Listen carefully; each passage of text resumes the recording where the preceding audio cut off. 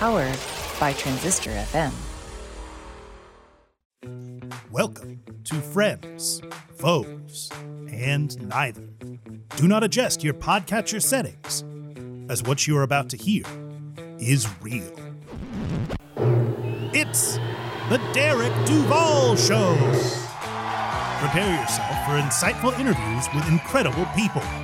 Join us now as we delve ever deeper into the human condition.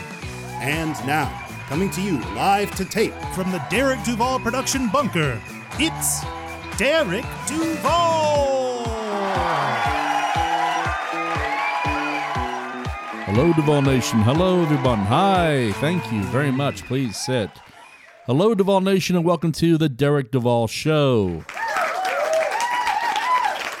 That's right. We are back with another fantastic journey into the lives of extraordinary people. Before I want to jump into this episode, I want to say a huge thank you to my last guest, Suzanne Westenhofer. What an absolute delight, and the response to her episode was immensely well received. If you have not had a chance to hear it, I strongly advise you to check out the interview after the conclusion of this episode. All right, folks, welcome to episode 117. We have a great guest with us today. We have on the show Dr. Tamir Aldad, a noted psychiatrist and founder of Mindful Care. He will be talking to us today about the importance of good mental health, how to spot dangerous warning signs in terms of potential suicide amongst family and friends, addressing the fears of isolation and anxiety during the pandemic, and so much more. Let's get the good doctor out here to talk to us some more. Duval Nation, please rise to your feet and welcome all the way from New York, Dr. Tamir Aldad.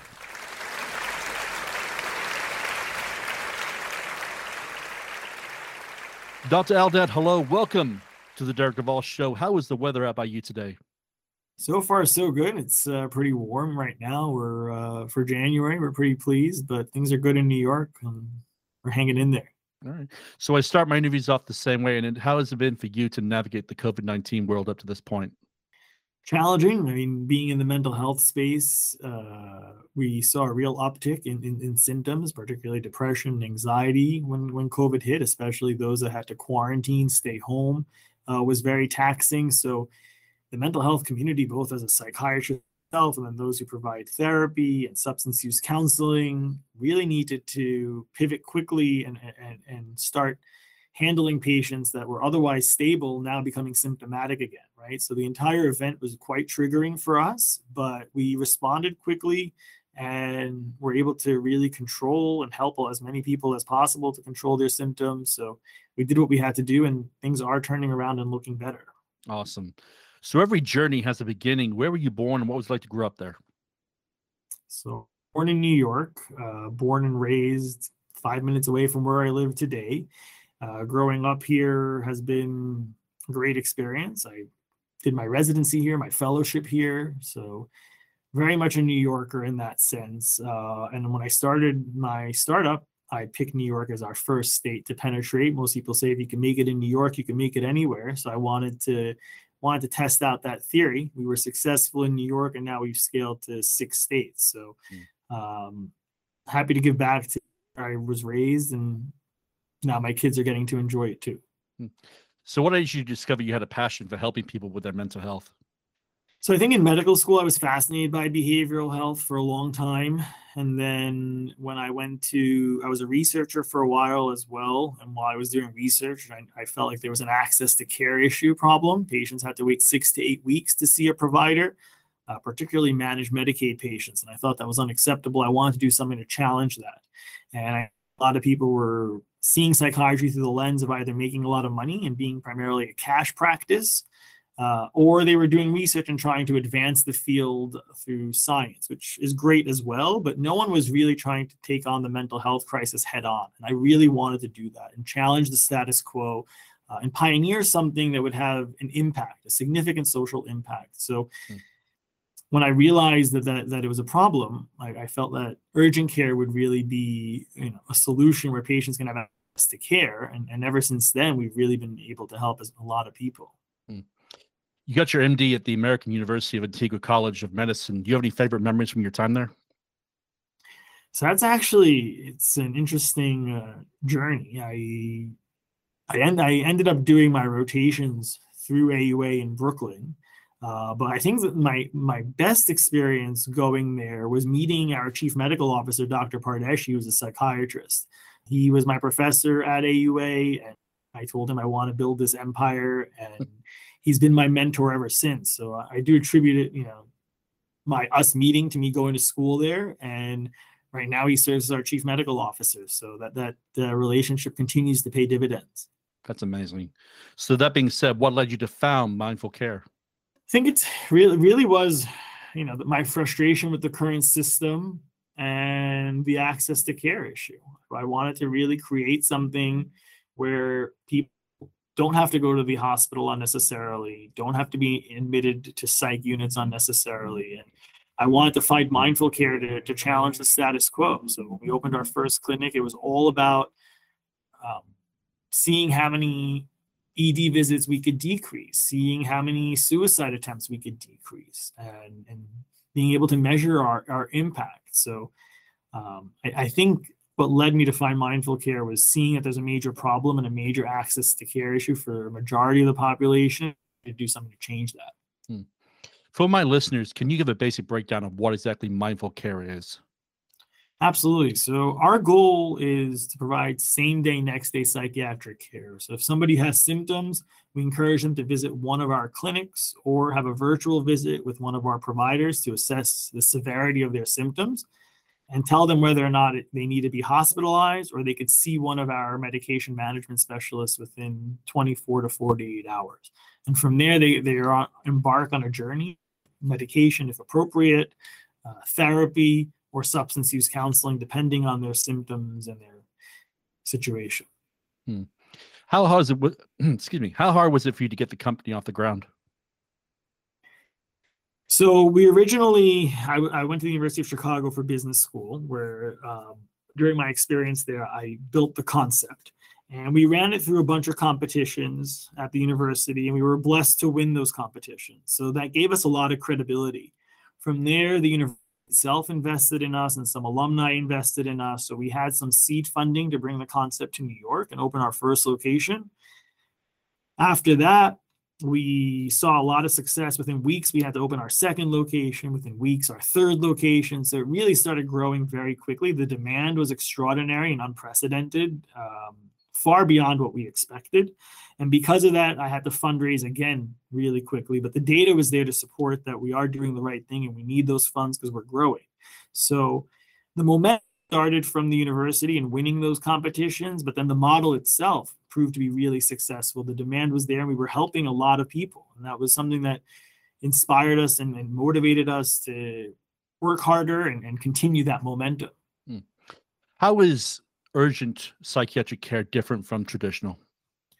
So traditional care usually takes 6 to 8 weeks to see a provider. In that time, your symptoms can worsen. You could be a danger to yourself. You could be a danger to others. You could turn to substance use and alcohol to self-medicate. So the traditional system really, it puts a huge burden on patients to try to hang in there until their appointment. Our perspective is that you should talk to someone as soon as possible. And let a professional help you navigate the system and assess whether or not you need to be seen immediately or you can wait.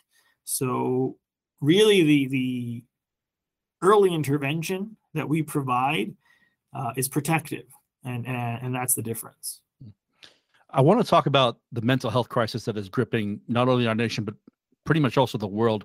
We are now in some form or fashion coming out of the COVID-19 pandemic. And while COVID is meanwhile going to be sadly a part of our life that we have to adjust to, the long-lasting psychological effects still affect many, after isolation and of course, fear of infection.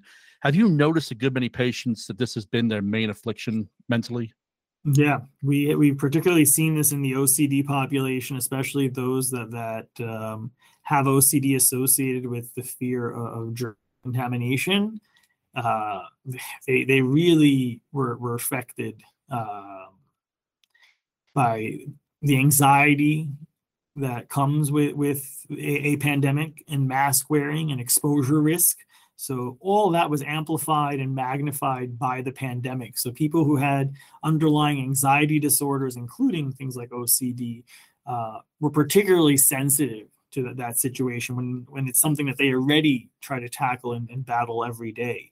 And now are residual consequences where people are still trying to deal with the retransition back to not wearing masks, going back to schools, going back to the office.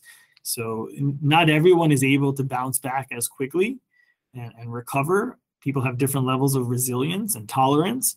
So it's on us and on the therapist to navigate that and help patients navigate that, particularly giving them skills and resources to cope, using a lot of reframing and help patients, see things differently and potentially change their reference point. But it is quite challenging, particularly for people with anxiety disorders, to transition back post-COVID. As a veteran myself, I went through my own mental health crisis with the complete collapse of Afghanistan, and many veterans around me were also going through not only, suicide ideation, but some even sadly taking their own lives. As a psychiatrist, in your opinion, what could the United States be doing better to assist those coming home from a 20-year war? Sure. So first, thank you for your service. I think the most important thing is the same issue I'm tackling: access to care. The VA has psychiatrists, but I think resources are limited from what I'm told. And there's also a stigma in the military to be open and candid about mental illness, about PTSD, about nightmares, about suicidal thoughts. Two things need to happen there. One is a lot of education, even during active service, of creating an environment where it's normalized and it's safe to have mental health issues. And then after active service, having access to care, where veterans feel comfortable knowing there are resources and not feeling like they're limited or they're temporary. So improving the access, improving the normalization of symptoms, and allowing it to be more acceptable, I think will create an environment where we hear about it more, people are more comfortable to discuss it, people feel less anxious about it. There's also, knowing that you can't talk about it only makes you feel worse, and the symptoms can compound that way. So if it's normalized, it's also therapeutic. So for those who may not be aware, what are the warning signs and risk factors for people that might be contemplating suicide? It's hard to say. There'll always be an exception where, no one ever saw it coming and there were no signs. But there are some things that indicate signs of depression. That we could see that people's mood is changing and they're at risk. We primarily look at people who have changes in their sleep habits, in their appetite, change in their energy level, ability to concentrate, no longer interested in doing things that they enjoy. Those are some symptoms that we see early on in depression that can alert you. Particularly at risk for suicide, I would say that the biggest thing is someone who has a family history of suicide. It's a greater concern. Somebody who's previously attempted is a concern. Somebody who has access to resources such as a noose, a rope, a gun, those are concerns. So that's, those aren't predictive at all, but they are more alarming. People who have a family history, previous attempts, or access to resources, you should be on high alert if they are exhibiting symptoms or talk about it. Okay, Duvall Nation, we're going to go ahead and take a small break right here, but we will be right back with the conclusion of this interview with Dr. Tamir Aldad.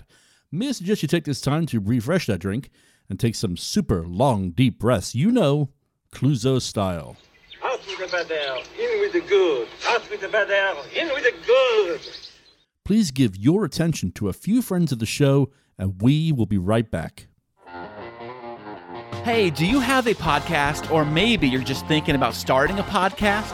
Well, I am Chris from Podtastic Audio, and here I show you tips and tricks on how to make your audio sound the best it possibly can with the gear you already have. With 2 years of experience on the Chris and Christine show, creating the finest audio I possibly can make, I will show you the tips and tricks I have used on that show to make the audio sound fantastic. So if you have any podcast-related questions to your audio, you always can email me at podtasticaudio@gmail.com, like this guy here did. His name is Joe. Joe writes in from the cast. Hey Chris, when we all sit down together to record our episode, our audio is too low and it has a lot of echo in the recording. How do we make our show sound better? Well, Joe, is the microphone you're using rhyme with the name Betty? And is that microphone in the same room with you? I'd start with that stuff first. And for more podtastic audio information, you can go to anchor.fm/podtastic audio, and you keep on making your amazing podcast. Duval Nation, Derek and Mindy Duval here to talk about Jerky Pro, the standard in premium beef jerky products. The Derek Duval Show and Derek and Mindy's Fun with Movies is proud to be sponsored by the team at Jerky Pro. As a veteran, I am always the first to support veteran-owned businesses. Setting up shop in 1987 and founded by military and paramilitary veterans, they have set the bar for how beef jerky is processed, flavored, packaged, and sold. With strict quality control standards, Jerky Pro offers many flavors that are sure to please any beef jerky connoisseur. From the standard original flavor to honey glazed, peppered, teriyaki, sweet barbecue, or, if you're brave enough, the fierce red hot, there are many flavors guaranteed to entice your palate. Offered in various sized packaging, use promo code DUVAL37, all in capital letters, at checkout to receive a 5% discount. Remember, folks, if your beef jerky is not making your mouth water, then it's not Jerky Pro beef jerky. Jerky Pro, the standard in premium beef jerky products. Hi, it's Michelle Fabre, and you can hear my new single, Last Chance for Love, on Spotify, Apple Music, and all other streaming platforms. Last chance for love, last chance for love. Can we make it? Just tell me so. Last chance for love, last chance for love. Come on, let's take it or let it go. Teachers, do you ever have these feelings or have been told these things? Do you want Kleenex for your classroom? Maybe you should think about buying your own, with your own money. You get the summer off, you can have a second job. Do you really need a pay raise? Oh, do you need to use the restroom? Maybe you can do that in the 3 minutes while students are changing classes. Boy, sure hope your room doesn't descend into Lord of the Flies in that time. Oh, things are going pretty good for one. Surprise! Budget cuts! Well, you're in luck because we've got a book just for you. Hi, everyone. It's Katie Kinder, educator, speaker, and author of Untold Teaching Truths. I invite you to purchase my book and join this journey as we talk about the wild world of public education. Part memoir, part strategy. It is available on BookBaby, Amazon, or wherever books are sold. Teach on warriors. We've got this. Hey, this is Patrick Baker, and you are listening to The Derek Duval Show. Check out my new single, Sorrow, available on all major streaming platforms. And you can check my site out at patrickbakermusic.com. Don't leave my hyper heart alone on the water. Cover me in rag and bone. Janae Sergio, arriving. Hello everyone, this is Janae Sergio, life coach, combat veteran, and best-selling author. I invite you to purchase my new book, Perfectly Flawed, A Veteran's Journey from Homeless to Hero. In these pages, you will learn about the lowest struggles of my life to the absolute triumphs that have made me the strong woman I am today.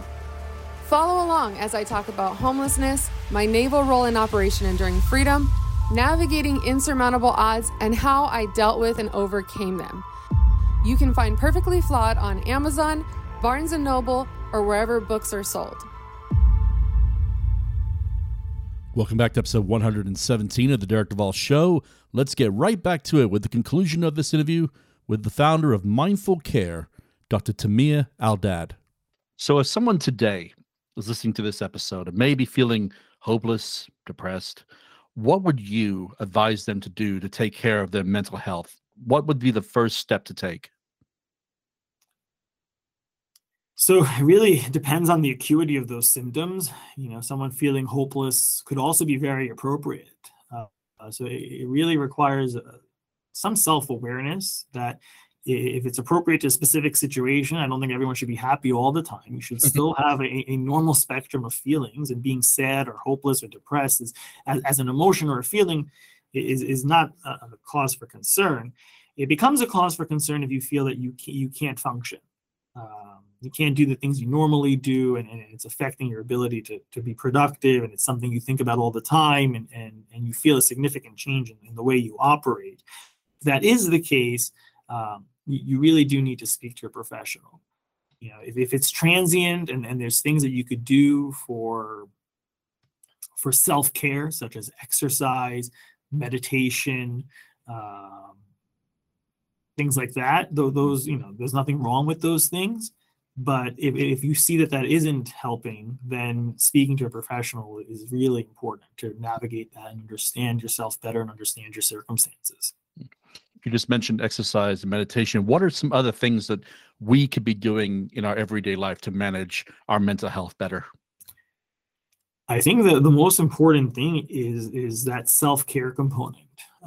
It's something I encourage patients to do all the time, is find things that makes them happy with no judgment, and find time to do those things. And really, it could be anything from knitting and crocheting to reading a book to exercise to playing a sport to watching TV, reading a magazine, listening to music. With no judgment, it's important to find something that gives you pleasure, and getting that dopamine release and spending some time doing those things is therapeutic. So I've been very open about my struggles with alcohol, and I'm 3 years sober now. Congratulations. Thank you. I feel my mental health is better since I gave up drinking. For my listeners, what part does alcohol usage play in a person's mental health? Sure. So, talking, especially addiction psychiatrist, you've hit a chord. I certainly salute you for your sobriety. It's certainly not easy. And one thing that we know with alcohol use is more often than not, there's a self-medication component. And a lot of times there's underlying reasons that people start drinking, and they're trying to deal with something and they're trying to escape something. And what happens is that it's a vicious cycle, because if you have a tendency to drink because of your symptoms, and then you sober up, and then your symptoms come back, you'll want to drink again, and then that's the vicious cycle that you keep playing, and you can't escape it until those symptoms go away. So certainly very connected. What we try to do in addiction psychiatry is treat the underlying symptoms, so you don't have to turn to the alcohol or the substance use to medicate it yourself. But it is very difficult, because a lot of people don't feel comfortable seeing a psychiatrist, that they try to deal with their symptoms. And the saying that you're going to drink your symptoms away or drink your feelings away is very true and very real, but it's also very transient and very temporary. And that's what happens when patients realize that they still feel the same way every time they wake up in the morning and sober up. So we try to do a lot of education and bring people to realize that this isn't the solution, and then partner with them to achieve a life of sobriety and hopefully mental clarity and well-being. So that being said, what is next for you and for Mindful Care? I think we're committed to growth and expansion. The patients that we've been able to positively impact their life, it's been very rewarding for me and our entire team. We're growing very quickly, and it's frustrating to know that there are patients that could benefit from our services, but due to compliance issues and regulatory issues, we can't get to them soon enough. Because we see managed Medicaid patients as well, and commercial plans and cash, which compared to our competitors, it's much easier to run a cash business, but we work with Medicare, Medicaid. There are a lot of reasons that you can't just expand overnight. So I think our future is to grow, expand, and help as many people as we can while navigating the world around us to make sure we do it properly and correctly. So as we enter the final phase of this interview, I always like to ask one fun question. That is, what do you like to do to relax and unwind? Are there any shows you're into? How do you unwind from a long day at the office? So In the mornings, I like to go to the gym. I think that's my 1 hour to not worry about my family, and usually they're still sleeping before I get back, so everything's still under control when I leave and come back. And at the end of the day, I usually check a few newspaper apps to see what's going on with the world and stay plugged in. That's usually kind of how I end my day. So between the gym in the morning and reading a few application newspapers, I kind of feel a little alone time and satisfied. Fair enough. So what would be the best way for my listeners to follow Mindful Care and your adventures online? Sure. So the best way to access us is visiting our website, www.mindful.care, C-A-R-E. And from there, if we're in your state, we're happy to help you, no matter what your concern is or what your issue is. People are welcome to reach out anytime and see if we could be of support. All right. So I end my interviews with my favorite question, and the question is this. If the entire planet was listening to this broadcast, what would be the one thing you want to say to the people of Earth? I think the most important thing for people to remember is to be authentic, genuine, and to be themselves. And there's no reason to be somebody you're not. And as soon as you can become comfortable being who you are, you'll know what the right thing to do is. And it's a tall ask and a tall order, but getting to that point is a really special feeling. And when patients get there and individuals get there, their mental well-being improves. All right. Thank you ever so much for taking the time to come on the show today. I know this interview is going to potentially help a great many people when they hear it. Absolutely. Thank you for having me. And if you ever have any other questions, feel free to reach out anytime. All right. And just like that, Duval Nation, we come to the end of episode 116.